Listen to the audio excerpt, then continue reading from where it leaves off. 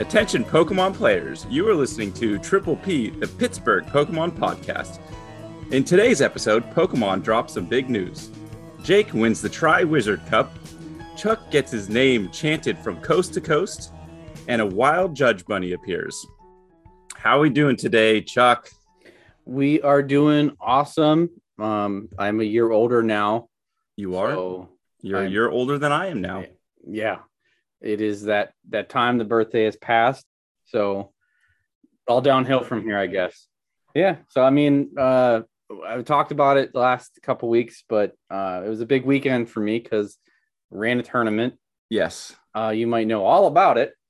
Let's talk. Yeah, let's talk about it. I know I wanted to talk my segment of the week, but I want you might have seen some stuff week. If you were on the internet for over the weekend. Yes. There were some tweets sent out, but we had my triple threat birthday bash at Heroes Inc.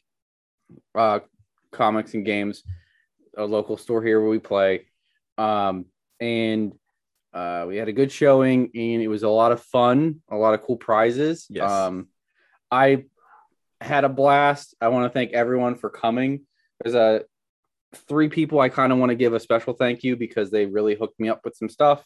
One, with Heroes Inc. just letting me use the store. They didn't charge me or nothing. They were like, happy birthday, run a tournament in the store. That's awesome. So thank you to them. I want to give out another shout out to Nate from Sports Card Junction because he donated some things for me to give away as prizes. So shout out to him. And I want to give a big thanks to Jared, our local, because he came through with all the prizes because he's Mr. Sealed Collection. He sure is. He let me purchase some of it. So we have some packs. So thank you, Jared. And thank you everyone else who came out. I want to reiterate so much. I had a blast and really appreciate everyone coming out. And I want to say thank you for even just hosting this on your birthday. Super fun. Different format, which was definitely awesome. And I guess I'll just jump into it from there. Your triple threat, where I kind of alluded to the Tri-Wizard Cup. Not really. It was for your Harry Potter fans out there.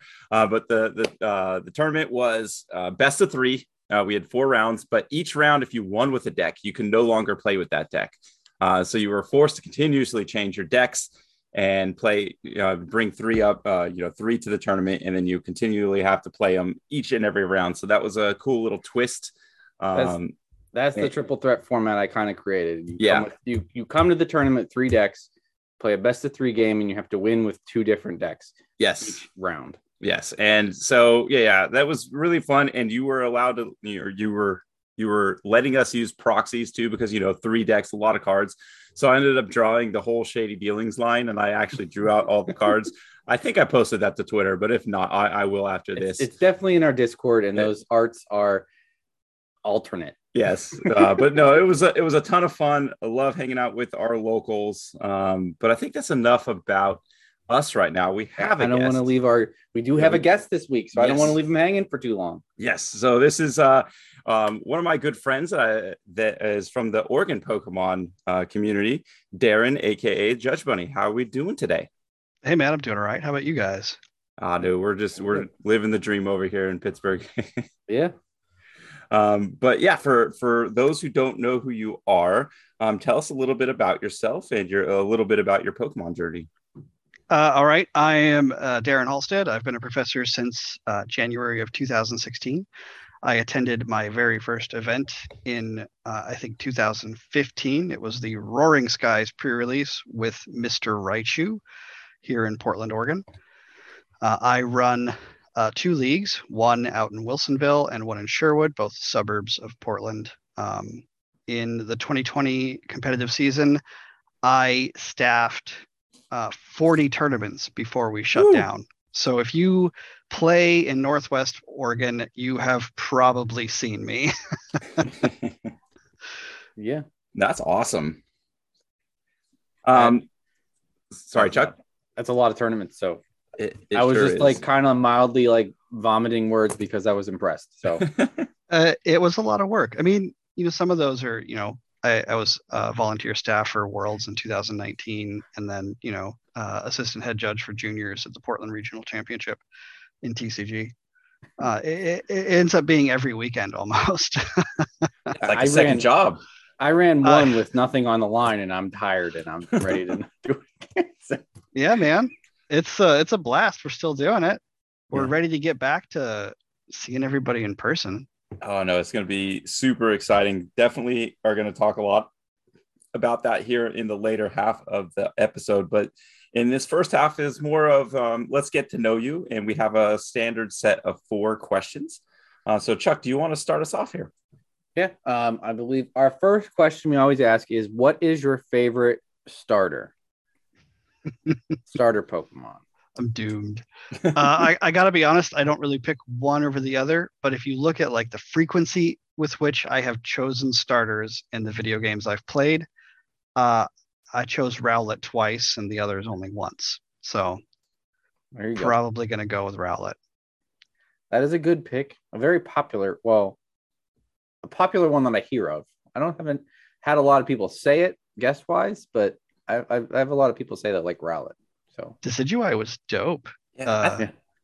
So especially in both of the Sun and Moon games. Yeah, I missed that gen when it first came out, but a lot of people do seem to like that whole evolution line. And yeah, having the not Oricorio. Now, why am I forgetting it? Decidueye. Most people like that guy. He is that I like the art, and I can't fault you for picking that line for sure. All right, so let's get into your favorite Pokemon in general. It doesn't have to be a starter. Now, it can be if you'd like it to be, but any Pokemon in the Pokemon universe. For a long time, I was always saying it was Yveltal or Darkrai, but reality these days, it's probably Polteageist. I drink a lot of tea, and he's a teapot.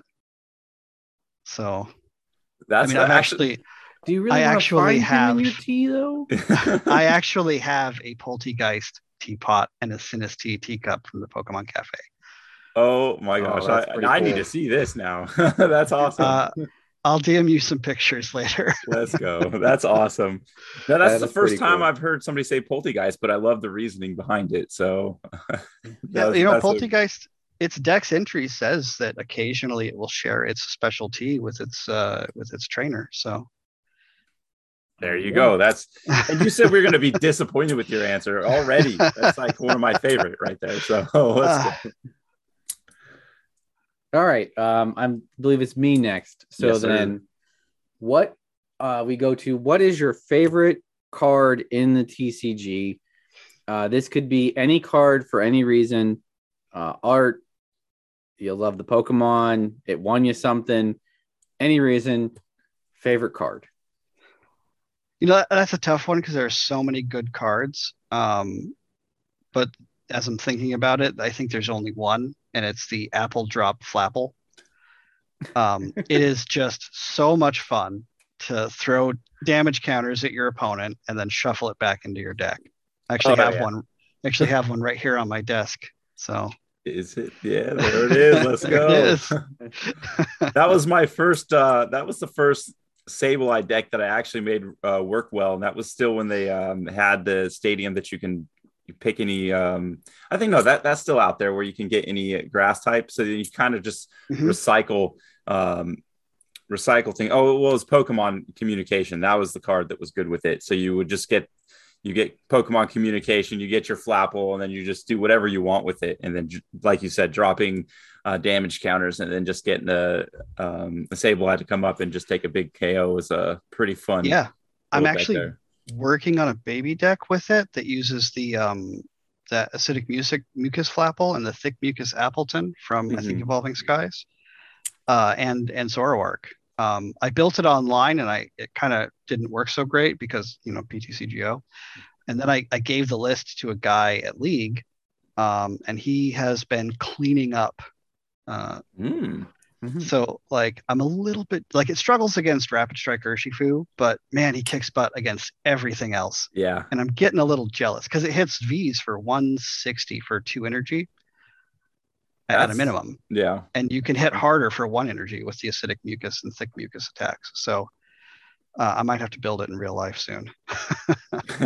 I think Chuck has a little inspiration already. I can see the wheels are turning in his head I love there. decks. I love decks like that carve out niches and find corners to be successful.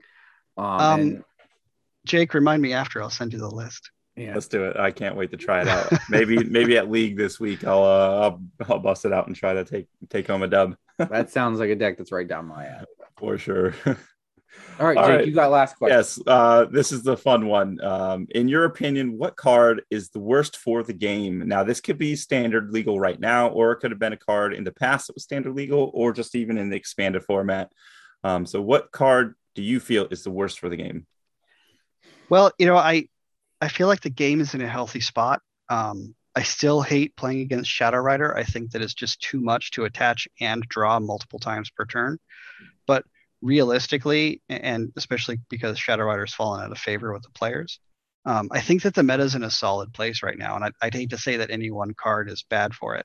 As much as everyone likes to rag on Marnie, I think that's as much as she's burned me in the past, I think that we're in a really good place for play right now. So that's I'm a fair very answer. happy with the that's cards. I guess a fair answer. There's still a few cards in there, but I'll let it slide. Oh yeah, there are cards that I hate to play against, but I don't think they're bad for the game. I think I need to be a better player. That's actually a really good way to look at it. I think so. No, I for sure I'll let you pass on that. All right. Where are we heading next? Darren, you get to choose. You want to go a random card mashup, or do you want to go straight into trivia? I'm super bad at trivia, so let's do that first. Let's get it out. Okay, so this is going to be one that you guys can kind of tag team together because there are a few answers that you have to actually get there. Pokemon Collections has 25 cards in the main set and 25 cards in the Classic Collection set. Of the Classic Collection set, there are 8 evolution Pokemon in there. Now, you can exclude 3 of those, which the 3 are the Luxray, the Garchomp, and there was one other that, but out of all the basics, what are the 5 remaining basics in the Classic Collections? So I need to name 5 evolution Pokemon from Celebration's Classic Collection. Yes. Well, I mean, there's the Venusaur, Charizard, Bulbasaur in there. I saw an Umbreon. And is there a Dragonite? I don't think there's a Dragonite. No, I'm sorry. Oh, no. I messed up. I'm excluding the 3 Kanto starters. So, oh, shoot. And not the level X's? No, you can't take the level X's. You can still take EXs. What about the promos? Does Dragapult count? No, Dragapult doesn't count. I'm pretty sure I saw an Umbreon. Yeah, does Umbreon count? Because that's not a promo. Umbreon is it's a star, right? Umbreon star? Yeah, that's a star, so that does not count. Because that's a basic Pokemon. Mm-hmm. Donphan's in there. That's a good point. Donphan is one of them. Claydol is one of them. Yep. I know this answer. I have no idea. Got 3 more. Luxray is a level X, so that doesn't count. Yo, is it cheating if I look at the Celebrations printout I have behind me? A little bit, but if you do it quickly and I don't see you, it doesn't count. Jeez. I can see it in my head. Right, does the Megas count? Yes. Yes, they count. So there's Mega Rayquaza. Yep. So you got 3, so you have 2 more. Was there a Mega Charizard reprint in there? No. There's Mewtwo EX. There's Mewtwo EX. That's what I'm thinking of. That's basic. It's one I'm missing that I want. Okay. In the sake of time constrictions, we're going to call it. I'm so bad at Dark trivia. Gyarados and Gardevoir EX. That's the one I want. Well, yeah, I want Dark Gyarados so bad. I forget about it. I want the Gardevoir. Yeah, it's the Gardevoir. I'm surprised Chuck missed Gardevoir. That's his Pokemon. Because it's a prime. That's why I want it. She's a fire Pokemon for once. No one's. I've not seen anyone pull it actually. It's just surprising. No, I pulled the Rayquaza, then I traded it to Jared because he really wanted it. So, nope, that was it for the trivia. Sorry for the stumble there on me asking it, but I think I got the point across. So you guys got 3 out of 5. Not too bad. Not too bad. Yeah, I got the 3 that I actually pulled. The other 2 I didn't. We'll blame it on your pull rates. Yeah. All right. So then now we do random card madness. Yes. All right. So Darren, just in case you don't know what we're doing, if you haven't listened before, we are going to pick a random card. I'm going to generate a random number 1 through 163 because we're doing battle styles, as we discussed before the episode. Mm-hmm. So I'll get a random number between 1 and 163. That'll give us a card, and we're going to decide whether that card is worth putting in a deck or putting in your bulk bin. Basically, is it worth using in a deck? And we're going to go ahead and randomly generate this number. We have one number, 144. So we have a high number. Good chance for a trainer. No, we are getting a alternate art or the full art of Victini V. Dope. The V bullet. Really? After all those, we're talking to Mr. Victini here. But this is now when we go over this, we usually do include it. You can bring up any evolutions. So Victini V, for those of you who don't know what it does, it is a 190 HP fire Pokemon. This one has the V bullet for 1 fire attack. If your opponent's active Pokemon is a V, this attack does 50 more damage. And then it has Flare Shot for a fire and a colorless. Discard all energy from this Pokemon for 120 damage. Is Victini V worth putting? It sounds like a dumb question. Is Victini V worth putting in a deck? Well, I mean, yes, I think it does pretty well in that new Fliptini deck that's been going around. I don't know if you guys have seen that one, but it's a blast to play. I'm pretty sure I took prizes with that second attack at League this weekend. So I'm 100% going to keep that one in my deck. So there is no chance this is going into binder for you. I mean, until Victini somehow stops being good. All right, so Victini VMAX is still a great attacker. So yeah, no, Victini VMAX, super good attacker. Although for me, if I were to play Victini, I think I would want to go with the regular Victini from base set, and maybe do a 4/4 with the base set Victini V over this. I know some people will use it for an alternative attacker.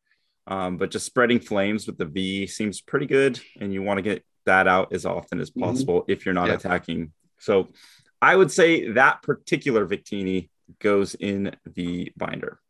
Yeah, the Sword and Shield Victini is by far the better card, but if you're on a budget. I am going to say that this card needs to go into a deck because of my rule of cool. Whenever I run a 4/4 of anything, and if there's 2 of them, even if it's worse, I still run at least one of the other one, just because you never know when that attack might pay off, and you're usually going to evolve it anyway. So if you don't think that attack's going to be useful, you just evolve that one as quickly as possible. I do it in Shadow Rider, I do it in Ice Rider, do it in all of them. Maybe it hurts me, maybe it doesn't, but I like doing it. So if there's 2 options, I usually bring at least one of the lesser option just in case. 70 so HP we'll go in a Sobble. deck. At least in my house. Hey, I play the 70 HP Sobble in a couple of decks on purpose. No, I know that's just a different argument. I was giving him a little bit of grief about that the other day. You can't do that with Sobble though. That's not. It doesn't work.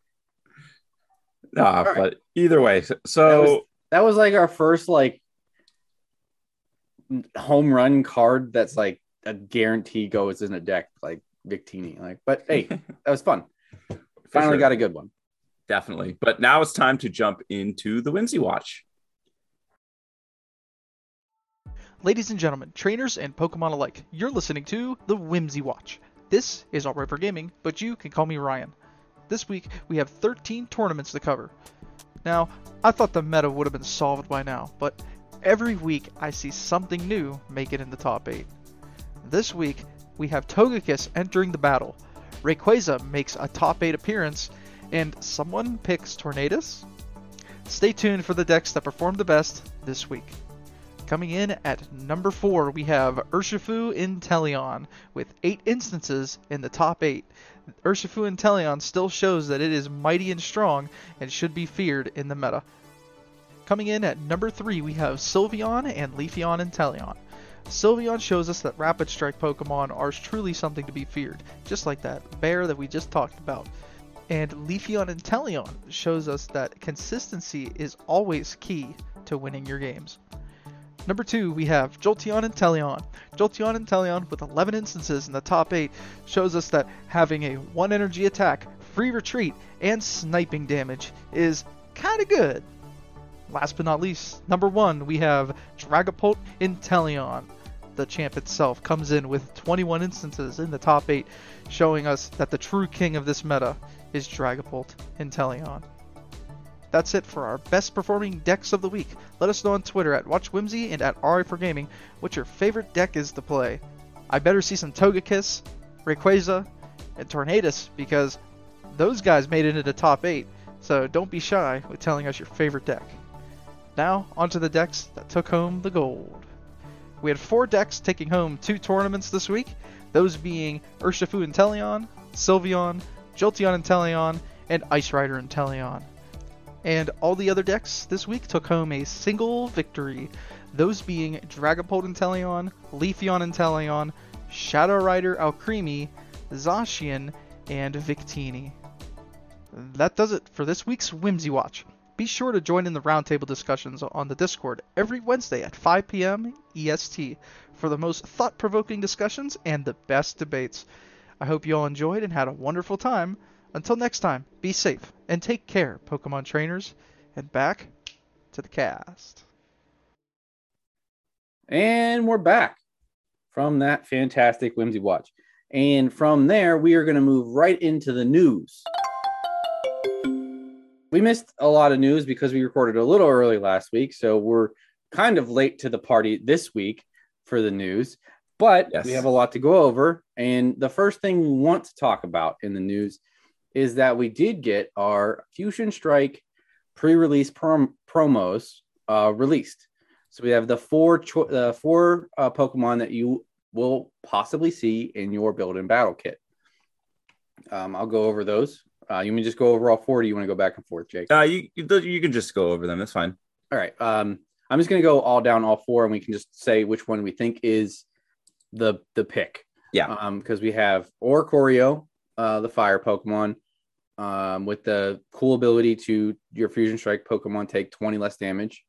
We have Pyukumuku, water Pokemon, with the Pyukumuku Fling ability, which lets you put that card at the bottom of your deck and draw a new card. So it's kind of like a cool cycling card. Then we have the Deoxys Fusion Strike. It's the everything Pokemon, does Fusion Single and Rapid Strike all on one card with a cool big hit attack that might be nice in a pre-release. And then we have the Latias Dragon Pokemon. It's the Dragon type this time, with the Red Assist, which is cool if you happen to get a Latios in one of your build and battle kits, because then you can attach an entity to it with a cool attack that helps prevent damage from VMAXs, which you most likely will not see in a pre-release. So, of those 4, who do you think is like the big one that you kind of want to see to help you in a pre-release? Or is there one that you kind of want to see because it's a cool Pokemon to pull? Let's let our guest take the first swing at this one. Oh, man. I am 100% going for Oricorio on this one. Oh, yeah. And what is the reasoning you like Oricorio over the rest of these? So a couple of weeks ago, I watched the Champions League Kyoto tournament. Mm-hmm. And that Mew VMAX Fusion Strike with the Oricorio and the Genesect was dope. So I'm looking on building that as soon as those cards are out. Yeah, definitely seems like a pretty versatile, kind of like backup, well, not like support Pokemon, not necessarily an attacker, to make those decks a little bit tankier. Well, I did forget to mention, because it does have a pretty cool attack, when we talk about damage counters, that the Mew VMAX can use any attack might take use of, with that passionate drop attack, where you put 5 damage counters on your opponent's Pokemon in any which way you like.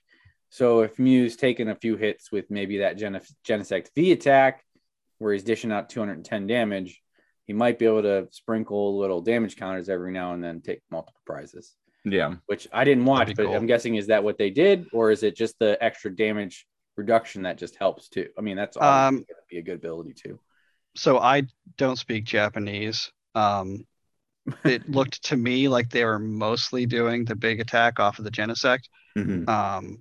And it was just there for the ability. But I could see that sprinkling 5 damage counters coming in pretty clutch to take out some wounded thing on the bench and win the game. Yeah. Versatility. I think that's the biggest thing with this. So it's a defensive card, and it can kind of snipe if need be. For me, I think, though, I like Deoxys just because it's the first that is all 3. So it's single strike, rapid strike, and fusion. And with that, Phantom Burst for 80 damage plus another 80 damage if there's a fusion energy attached to him. So with it being a rapid strike as well, you can even put like the water fighting energy on him, and then put a fusion strike, and then that's a pretty decent attacker for a 1-prizer. So I do like the versatility. Depending on also other trainers, you're able to potentially search them out and have some weird combinations potentially down the road because of its versatility and its typing. Yeah. I like all of them. I think Latios for me wins the cool factor. I would just like to have that card because I like Latios and Latios. But probably not going to help you that much in your pre-release. I think in the pre-release format, honestly, I think Pyukumuku is going to be the most awesome card to have for pre-release. Just more draw on pre-release is best. True. That's because true. I'm the guy who decked himself 4 times in pre-release that one time, just because I put all the Crobats in. So you want Pyukumuku to help you deck yourself? Yeah. No, I think Pyukumuku will just help you see cards, which is obviously a hard thing. It's harder to come by in a pre-release format, so it might help your deck a little bit. Because Oricorio will be great. I don't know what we're getting in there, but if you don't have any Fusion Strike Pokemon in play, it's not really helping you. And then Deoxys is cool because it has all 3. But if you have none of those energies in your kit, then you're not really it's not really getting any bonus either, and you're never going to get 80 more damage. But I mean, I think I would be happy with any of the 4. So I think they're all going to be cool cards later down the line. No, for sure. All right, let's move on. We got another big piece of news that we happened to just miss the day after we recorded. Yeah. The big new mechanic that's not a strike name. We have V-Star evolutions and abilities, powers. That's what they're going to call it. V-Star powers. Yeah. So we've only seen one card, and of course it's Arceus. And basically it is like it's an evolution, but it's like a level evolution where you're not technically evolving the Pokemon. You just, I don't know how they want to call it, but it is for the mechanic of the game. You're adding an evolution, but you're not really changing a stage per se, but you're getting added abilities and attacks. Now, the V-Star itself is a special power that I guess could, on Arceus, it's an ability that you can use once per game. I'm assuming they might have an attack on there that you maybe only use once per game, but as right now I only see it as is only shown as an ability. So basically bringing back GX attacks, but on Vs with a special evolution. So I think it's pretty cool, actually. And the V stars are still 2 prizes that you can't just drop them down. You have to evolve. So it's not something you're doing in one turn. Yeah. So I like the whole idea of it. What is we'll go to Darren first again. What's your take on the V Stars? I'm going to reserve judgment until I see something more than Arceus. The Arceus card is okay at best, I think. I'm not personally, I'm not super hyped yet, but if we start to see something amazing out of it, I mean, yeah. Especially if we see less VMAXs getting printed and moving back towards a 2-prize game instead of a 3-prize game. I think that there's some potential there, but that's I'm not looking forward to having 2 special markers and expanded where you've got your GX marker and your V-Star marker. Oh, come on. That's going to be great. Pokemon, get one more so we can have 3 tokens for one time. Well, why stop there, man? If my entire playmat isn't covered in markers and cards and V unions with all those tokens, and then you just kind of flip, and just put as many shenanigans on the board as possible. Then you gotta boss it, and then for sure. I think it's actually really, really cool having at this point in his ability with Arceus, but not limited to that necessarily for another one-time attack or ability per or V star, whatever you call that right now. It opens up the games. It opens up the game for different kind of mechanics, and like Darren was saying. With it being 2 prizers, maybe we start to see some of these, 3-prize Pokemon start taking a back seat eventually and going back into, the 2-prize game. And then those games will start to become longer and more thought out and into the glory days where a lot of, players of the past have said, hey, this was way better before 3-star Pokemon or 3-prize Pokemon were there. Drawing out games, making gameplay decisions each round, making it a little bit more diverse, I guess. So I think it's a good thing. Again, I'll hold judgment because I hope we don't see like busted things that like auto win the game for you. But as long as it can kind of open up options for different mechanics, I love it. Yeah, I'm happy with. I really kind of like it in that it might encourage more 2-prize play than the VMAXs, especially if they start coming out with some V stars for the current VMAXs, just to kind of make you choose a little bit and kind of push that along. If they do, or just because what I do like about what you're kind of getting the hints with the Arceus V star, because you're going to put it on a V, which he's getting 60 extra hit points, taking it up to 280, which is out of the realm of one-shotting for a lot of VMAXs, not everyone, but you're putting it a lot harder to maybe KO right away, which is good, but then you're still keeping it 2 prizes. And their attacks and their abilities aren't crazy. This one isn't over the top. So if they're similar, if they keep similar and things like that, then I think it could be really cool in going back to more of a 2-prize meta where we're trying to take 3 KOs rather than just 2 big ones. So that is pretty cool in my eyes. I'm pretty excited about it. All right. And then the last bit of news we got, which is also going to kind of transition to what we brought Darren on to talk about in general, is Championship Plays back, baby. Let's go. Play Pokemon is resuming in-person leagues and events, and there's some dates scheduled already for some regionals and some ICs.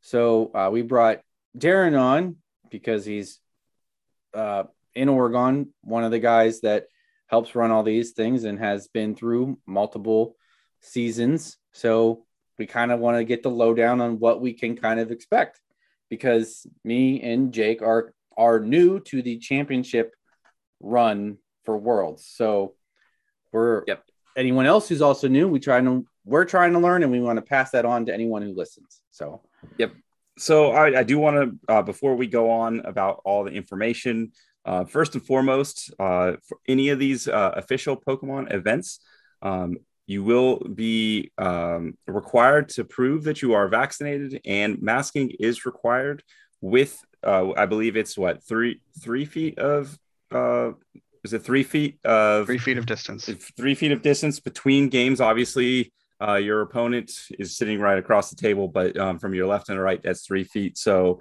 if you are planning on jumping into these events, just know that you will need to be vaccinated and have proof of that, and be okay with the whole mask thing. So I highly recommend, especially if you want to start playing some Pokemon, to get that done. Yeah, get it done now. Yep. I believe they're also recommending hand sanitizer between opponents. Yes. So Yes. Invest in some hand sanitizer, because a lot of your TOs are doing this for free. And if you're using that much hand sanitizer, invest in some sort of moisturizing hand soap or lotion, because your hands are going to hate you after a few weeks of this. Oh yeah. I can, especially because this is going to be a quick and condensed season. Yeah, I don't know if we have a Yes. starting date with all the locals yet. Correct me if I'm wrong, but there is no like, hey, your local cups and or just league play, you can open for CP at this point, or like at X point. There's no announcement for that, unless I'm wrong there. No, that's correct. I checked today, and I'm not able to schedule even league play times yet for my leagues. Mm-hmm. But I would assume it's safe to say that your locals are going to start around the time that the regionals start, assuming there's no further delays. They did reserve the right to cancel anything at any time. But my guess is that they're going to start sort of in tandem. So you do have an extremely condensed season to earn your points. So that's actually scary for players like Chuck and I, because we both have 0 points. So I think that's kind of also a big, like, to do whenever it starts, if we can even make it a legitimate push for it or not. But I guess we'll go into that later. But I do want to talk about the 4 different types of events you can earn CP for anybody that's new. So if you want to kind of give us a breakdown of the 4 different types of events you can do for that. Yeah, we'll start with the tier 1s, because they're going to be the thing that you do the most of, I hope. Mm-hmm. So tier 1 is your local event. It's where you're going to go to your local game shops and compete against your local players. Your very first one is your monthly league challenge. So it's a Swiss tournament with no top cut, usually. And it's pretty basic. Next up is going to be your League Cup. This is for TCG players. It's a little bit different for VGC players. But a League Cup is a larger tournament. You have several rounds of Swiss, followed by some rounds of Top Cut. And if you don't know what that is, that just means that we take the players with the best record, say everybody else can go home, and these guys have to do it a few more times. So it's typically, it's called a one-day championship, where you do several rounds of Swiss, followed by Top Cut best of 3. And then you've got your tier 2s, starting at your regional championship. These are the larger ones. You'll probably have to travel unless you're very lucky. Regional championships, you'll typically find yourself seated against hundreds of players in your age division, unless you're a junior. If you're a junior listening to this podcast, good luck, because there's usually like less than 100 of you. And then you'll play it out, and that's typically a 2-day, where you'll cut at the end of day 1, and you will play out for day 2 for your championship points. If you're playing in a regionals, please be sure to get lots of sleep beforehand, and to carry a bottle of water that you refill frequently, and really take care of yourself. I can't stress this enough, but being on the floor for 10 or 12 hours a day is very difficult, and you really, really need to take care of yourself so you can hit both days. And even if you don't make cut and go to day 2, the side events are so much fun, and there's definitely reasons to come back to the venue for day 2 if you're not playing. Sure. There's typically points earning tournaments as a side event during day 2 as well. So, do that. For sure. Before you go on to the next, with these bigger regionals and, international, we're going to talk. Now, do they typically have lunch breaks, or are you kind of just playing through? What's a kind of a day look like there? So like, just so you can plan out like what you need to bring on you for those bigger events. Yeah. So at the regionals level, if you don't think that you want to spend $12 for a not very good sandwich from your local convention center, I don't know, maybe some convention centers have great food, but I haven't been impressed at the ones I've been to. I haven't either. I don't know. I think they get the food from the same place. Yeah. It depends on the schedule and the organizers. So I have been to large events where there was a lunch break. Things are moving along well enough that we can take a break. Now, if you have every single round go to time and you've got lots and lots of tables going overtime before you compare the next round, sometimes your lunch break gets eaten up. So while you're carrying your water, it's a good idea to eat when you can. If you're hungry, eat. Find time to do it. Obviously, it's going to be a little bit more difficult with COVID because of the new rules around eating, but please do find a way to hydrate and find a way to take care of your needs. Yeah. And while we're on the subject of tier twos and people doing desperate things, I've had some players come up to me and say, "Oh well, I needed to use the restroom, so I just scooped my game and gave it up." Don't do that. Call a judge. Just be like, "Hey, judge, I gotta use the restroom," and they will sit at your match and usually give you a time extension. That's actually really good to know because, again, Chuck and I not done a Pokemon large event, so that's actually really good to know, and I'll definitely probably take advantage of that.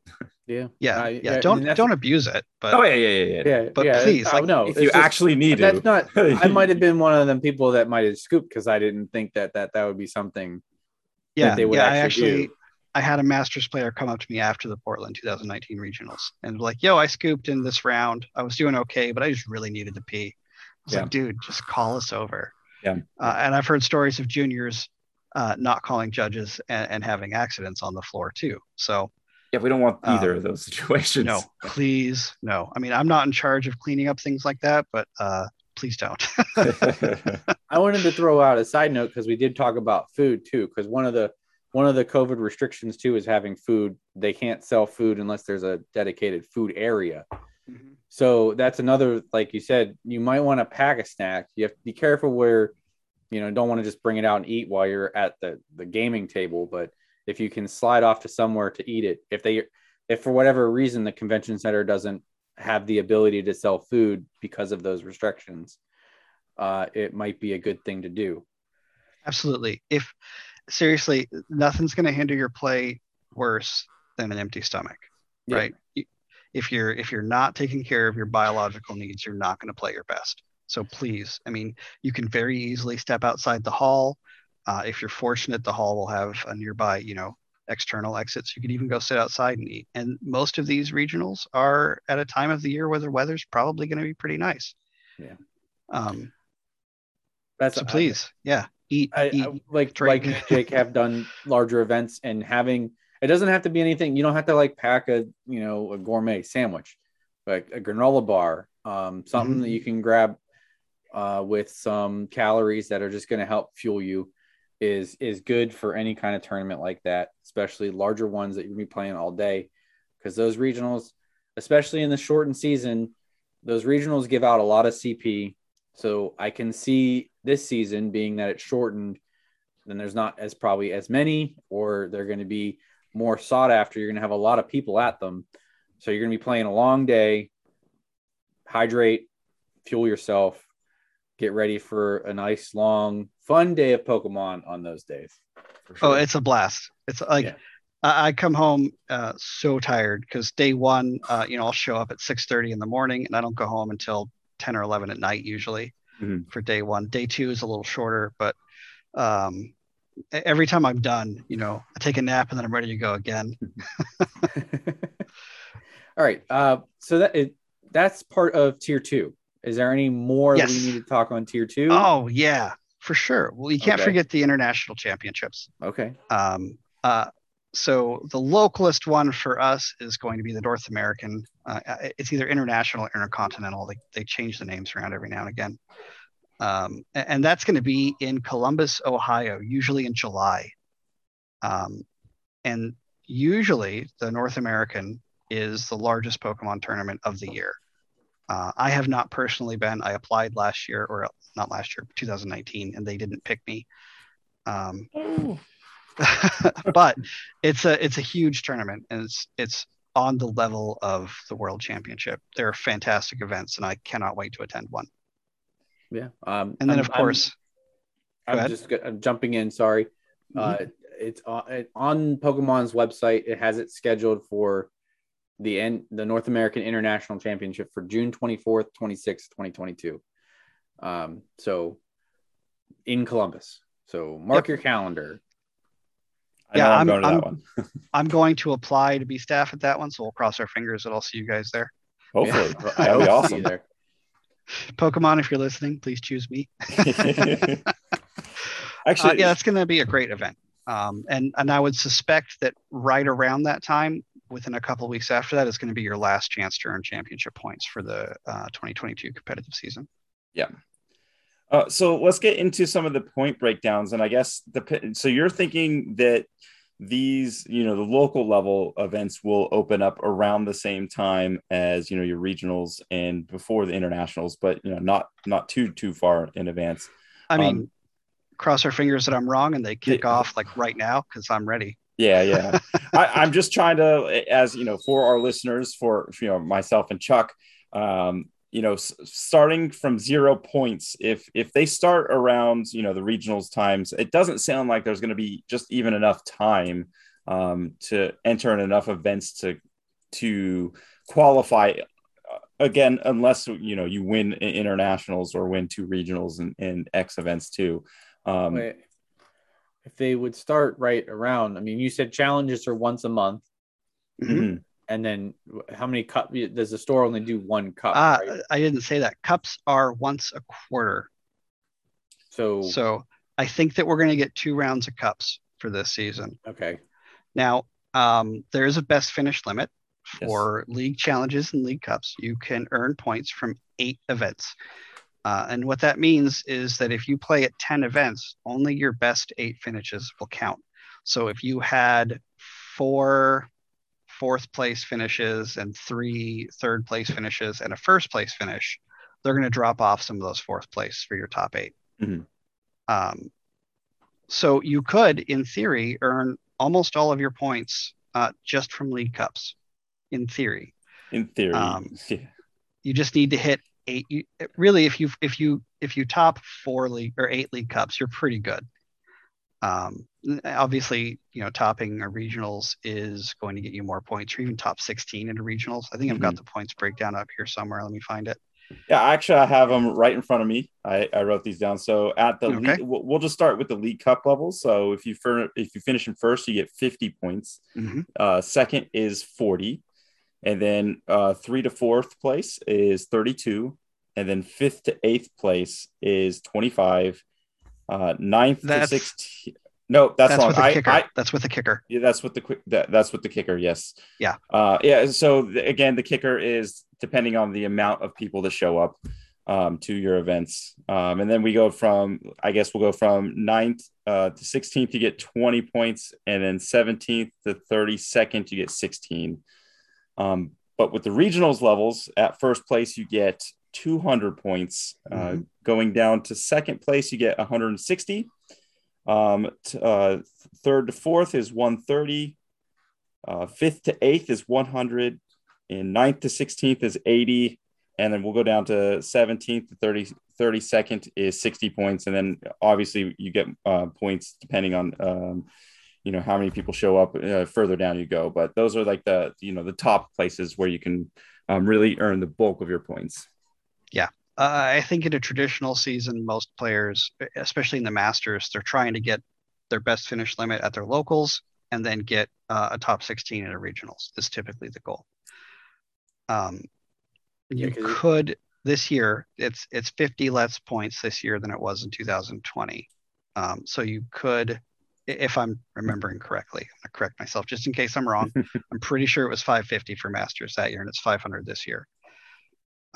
So you could, in theory, pull it off with just your locals, but you're going to be driving to as many league cups as you can go to. Do you think that's like the biggest thing for me? Do you think we can even get to 8 cup level events in that time frame.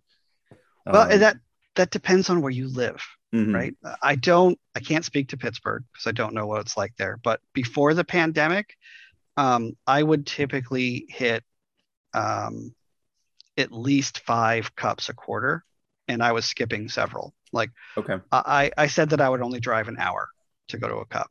A lot of my local players are driving from Portland to Seattle, and that's like 3 hours or 4 hours or something. I simply just didn't want to. So, and I could have gone to more cups locally that I skipped. I probably could have got 8 or 9 cups in a quarter. Okay, so it's doable. Obviously, depending on the geography of all the different LGSs that are actually holding these events. So it really just depends. So as you pointed out, Darren, the math checks that you can get a lot of your CP from cups and challenges. Mm-hmm. The asterisk to that is going to be how those local stores, because it's a local level, can basically schedule these events and whether you can make them, because it's going to be the quantity. Yes, it's a grind for sure. Now, the best way to ensure that you can have as many league cups as possible is to find professors or find people willing to be professors to start these and hosting these events. I picked up an extra league a couple of years ago just so that I can ensure that we have another venue for league cups, because I recognized that we had some stores go out of business, or some stores just kind of drop off the map for whatever reason. If you can become a professor and you don't mind missing a league cup here and there, you can, and you do a lot of good for your community because it gives that extra opportunity for the people that are on the grind. That's a real thing, though, as you're saying. Like, some stores might have dropped off the map. I mean, we are coming out of the pandemic, so then you really gotta maybe there is that cup that you went to that was an hour and a half away, and maybe it might not be there this year. So we get that's where we're here in Pittsburgh. We're trying to make sure that all of our stores that we have that play Pokemon have a professor that can hopefully kick up a league, so we can have multiple challenges and cups locally. So players like me and Jake could go to. And I took my judge professor, I'm judge portion. We're working on TO version so that I can hopefully make sure that we have a store that has cups and challenges regularly. Yeah, so, I mean that's what I did. You got to start somewhere. Yeah, exactly right, man. So I had another question now with Worlds itself and as an event. Correct me if I'm wrong. In the past, it was 2 days. You have your day one or your A day, your B day, and then your cut day. To my knowledge, they added a third of those qualification days. Am I right about that? Well, so if you look at the 2019 World Championship in DC, we actually played Friday, Saturday, and Sunday. And I believe that was that way the year before in Nashville as well. Now, was that Sunday the cut rounds for the top X players? Both Saturday and Sunday were. Okay. So Friday is day one. Typically, you have to be there a day early. So Thursday is all of the registration. And I stood in line for my kid. My kid went to the 2019 World Championship as a competitor. I stood in that line for 3 or 4 hours. Oh man! Trying to get into the convention center, get her registered, get all the swag, because just earning your way to Worlds is awesome, and they really do that well. She got like a backpack and a plushie and T-shirt and hat and pins, and they really give you a lot of swag just for making it, and it's awesome, including the cards you get for going, the World Championship cards. So, day one, Thursday, you're just getting your swag, getting signed up. The Pokemon Center is open, so you're blowing all your money there. This is a pro tip that I learned the hard way. Every day, the merch changes a little bit. So don't spend all your money on day one. Then day one of the actual tournament, Friday, You come in early in the morning, they do the opening ceremonies. It's awesome. And then you start playing. And if you make cut day one, then you go to Saturday. If you don't make it to Saturday, there's always the Open, which is a regional sized event that happens as a side event and issues regional sized points for its winners. So that's Very happening. awesome. That happens on the Saturday as well, traditionally. And then Sunday is your playoffs. So, you're usually not coming in quite as early Sunday. You're hanging out on sides. You're watching the event, and then you get kind of down to that last couple of games in the afternoon. And it's a blast. This year, I believe we will begin playing on Thursday, was the original plan, because we will have mini players who either already earned their world championship invite, or like my daughter, she basically just has to show up to a League Cup and she's got her invite. We've got a lot of players that are going to be that stone's throw event away from London. So Thursday will have, the more points you earn, the more likely you are to skip Thursday. You definitely want to skip the first couple of days if you can get those points. Yeah. Because then you're not going to get eliminated, just because of a bad day, jet lag. I imagine going to London is going to be a little bit difficult for some of us. Yeah. So with this whole, pandemic, and it's very unique, I guess, this year compared to all the years past.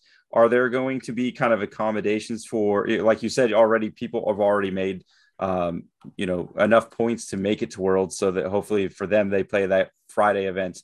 But are they adding anything for players, like starting from zero for another day of cuts, or is that not going to be a thing? Well, I think that's what Thursday's for. Okay. They haven't come out with a ton of details yet, but for you guys, and I hate to say it, but the 50-point slash on the championship points was kind of a big deal. Mm-hmm. You still have to earn 500 championship points for masters. I think 350 for seniors, and I think even less than that for juniors. But it's still a slog to get there. But then you'll make it to that Thursday event. And I want to reiterate this: just getting to the World Championship is a huge deal, and it's worth congratulating.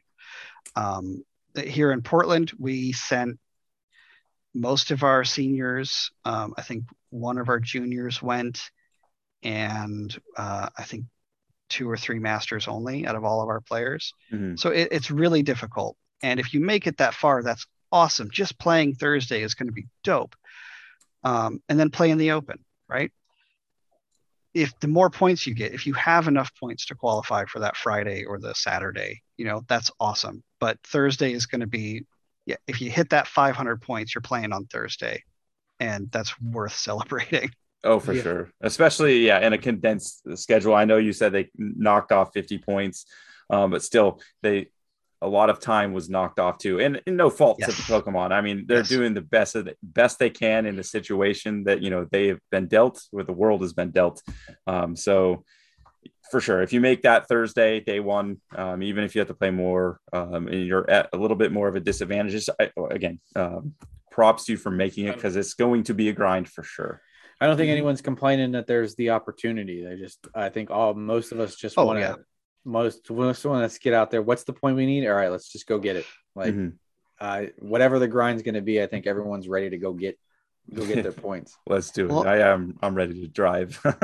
Yeah, and keep in mind, you're all going to be out there doing it together. We're a community, and we really need to support each other. And the more that we support each other, the more of us can experience the World Championship. Exactly. Don't cheat or don't give up any wins or anything. Have good sportsmanship, but support your players, right? Mm-hmm. Exactly. That's kind of what we did talking about last week's episode, where we kind of treated last week's Sunday Open as a regional style event and just trying to boost each other up, where, one of our guys ended up winning it. And that was almost as much of a joy watching and seeing him be able to, have that kind of success. Even past your own success level. It's always good to see your community get boosted up. So that's what it's all about. Yeah 100%. Yeah, that's why I do it. For sure. So now we kind of talked about what it will take for players to qualify for Worlds. With the condensed schedule, different points values. How or what does it take for a professor? You've done. You said you've done regional levels and other high stakes events. What does it take for a professor to be able to earn their way to Worlds as a professor?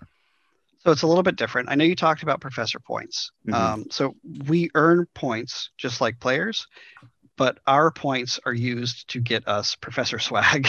Okay. So if you see someone wearing a professor hat or a judge shirt, or they have a judge clipboard or something, they probably got it with their points. The judge shirts, if you don't have one and you're a professor and you go to a regionals, you'll probably get given one or loaned Mm-hmm. one.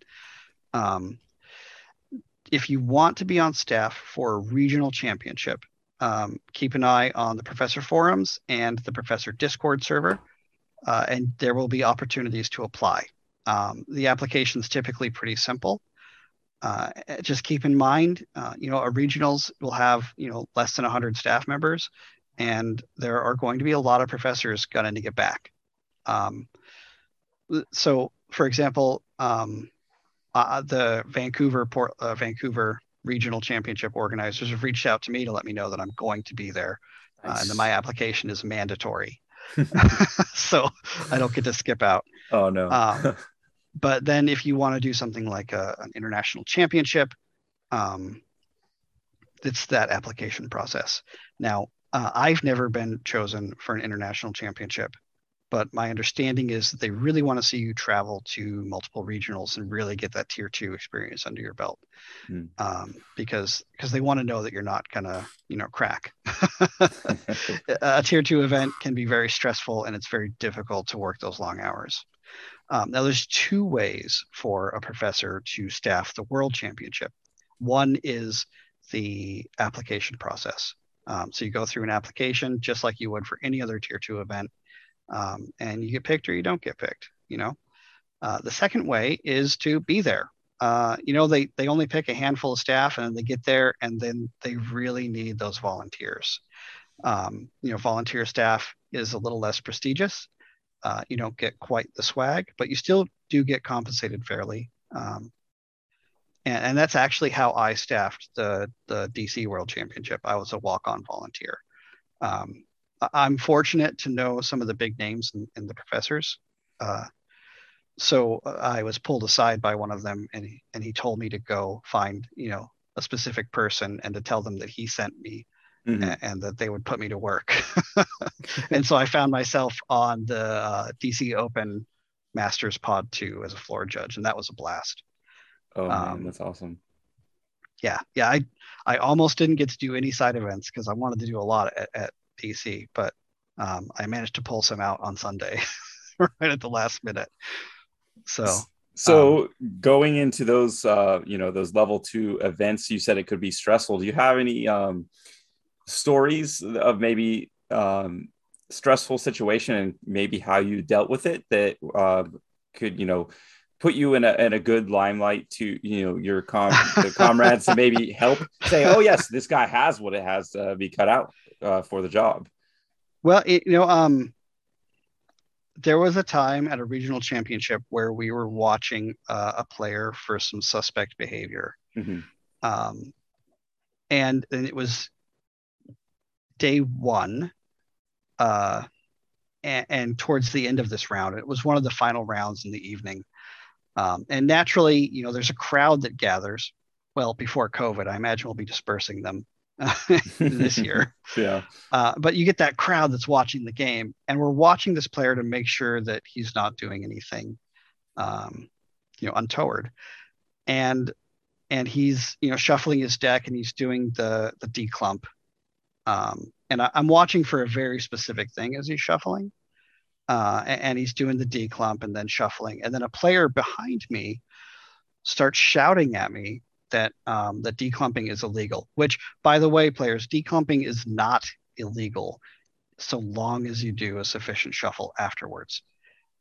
So this guy behind me just starts freaking out and yelling about how the judges should be doing something. which naturally now the player knows that the judges are going to have focused attention on them. So he didn't do the thing we were looking for. Mm-hmm. But we ended up having to pull the player that was yelling aside, and I spoke to him a bit, and then I went and got the head judge who dealt with the situation, as I was not the head judge at that event. Mm-hmm. So one, if you're watching, don't yell at the judges. If we're watching, we're doing it for a good reason. Mm-hmm. And two, I guess two, just don't yell at your judges ever. Yeah, Don't, I mean, this don't is yell at players. Yeah. Yeah, and I've had other ones. I was the assistant head judge for juniors in 2019, and the kid who eventually became the champion. Some of you have heard the story on the Gooby streams, I'm sure. He dropped a card during a shuffle in early in the game, and that actually it went under his backpack somehow, and someone on stream caught it. We paused the game, and so for a little while, actually for most of game one, he was playing with 59 cards, which is legal deck list, illegal deck, which is a pretty severe penalty, and we really needed to catch it early on. We tore apart the stage looking for this card. This game was paused for so long. I think we were on stage for almost 2 hours. Oh, geez. It seemed like almost 2 hours at the time. And I mean, we tore apart. We lifted up the table. We moved the chairs, just trying to find this one card that he dropped. It ended up being underneath his backpack somehow. It was crazy. But yeah, those are situations that you maybe not necessarily think you would be in. But yeah, I can definitely see where that one card can make the biggest difference in many different aspects of the game. So it definitely need to be a legal board state. So yeah, you got to do those kind of things. Well, that's the stressor you were talking about. Like they don't want you to lose they want to make sure you're cool and calm under the pressure to get to those higher events. So if that happens at Worlds, they want to know that the judges there are going to be calm and can handle that situation. Yeah, it's always it's stressful to make a ruling at a big event for sure. And I've seen some rulings go kind of sideways at some big events too. So you got to watch out. For sure.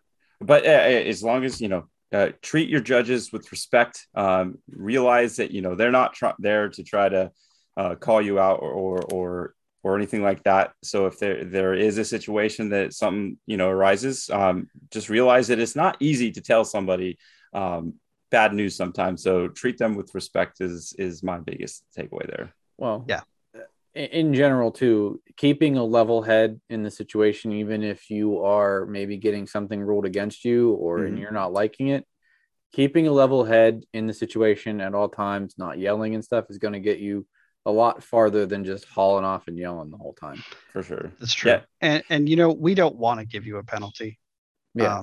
I hate issuing prize penalties and game losses. And I've had to do very few game losses. Thankfully, I've never had to really DQ anybody, aside from people that just stopped showing up at the tournament, which, that's a different thing. Yeah. We're there to ensure that the game is fair and fun for everybody. And if you made a mistake, just own up to it, man. If you're easy to deal with it, you're less likely to get it escalated. If you draw an extra card, yeah, it's a 2 prize penalty, but found that out this weekend. Yeah, we have all done it. Yeah. And at that point, don't get mad at your the judge or anything, because then you might misplay again and then escalate it in a worse way. You just got to focus down on your game state and go from there. Because don't let the penalty get to you, because I've seen players get that first penalty and then make a string of mistakes that end up costing them the game. I saw one player on the DC Open. I gave him a double prize penalty for drawing an extra card, and 2 turns later he did it again, and a couple turns later he did it again. And it cost him the game. Yourself. Exactly. Yeah, I know it's tough. Just focus on your game and don't let it get to you. All right. Yeah. So, do you have anything else there, Chuck? No. No, I just reiterated that I found that out myself this weekend, that drawing an extra card is a 2 prize penalty. Hey, did you give that player a two prize I mean, penalty? it was my event and I was playing in it, so we'd have an even amount of people. And I fleet-footed when Path to the Peak was out, so I drew an extra card that I shouldn't have. I asked Steve, our other local judge, what's the ruling in this case? Because I caught it myself. Yeah. And he was like, that's technically a 2 prize penalty. And I was like, all right, you get 2 prizes. And I was like, but we're going to continue the game now. Exactly. But remember, you don't draw the prizes anymore. What do you mean? You have to take 2 fewer prizes. You don't draw the prize cards when you get a 2 prize penalty. Oh, really? So your opponent only needs to take 4 prizes, but those 2 prize cards just kind of get pushed to the side? No. They just have to take 4 prizes. And now it used to be that we would see some unscrupulous folks get that 2 prize penalty and then drop an in. So their opponent is immediately punished for having fewer prizes. Oh, geez. So now the rule is that you just, unless they changed it, and I haven't seen any documentation yet. I did not know that. I gave them the cards, but I mean, no, yeah, that's what it used to be for sure. We did that all the time, but it's as of the previous season that I played in, it would just be, the penalty was issued. You just have to take 2 fewer prizes to win. Oh, that's a good little tidbit to know. I actually had no idea as well. Double check with your local professor. These are things that I'm learning as a new judge myself. So yeah. Hey man, if you ever have any questions, you know how to reach me. Yeah, for sure. All right. So before we get going, do you have any other tips for players and or judges now that we are starting to transition into IRL events, going with Pokemon events, official events coming up in the future? Any general tips that you have for players and or judges? Well, stay hydrated, get vaccinated, and wear your masks. And then for the players, just remember your judges are almost always volunteer staff who are not. They're spending their own money to be there with you at those big events. They're not getting paid for it. We get paid in swag. So remember that we're here for the love of the game, and we just want to have fun like you. Very cool. Very cool. All right. So I think that's going to do it for me. There was a lot to unfold there.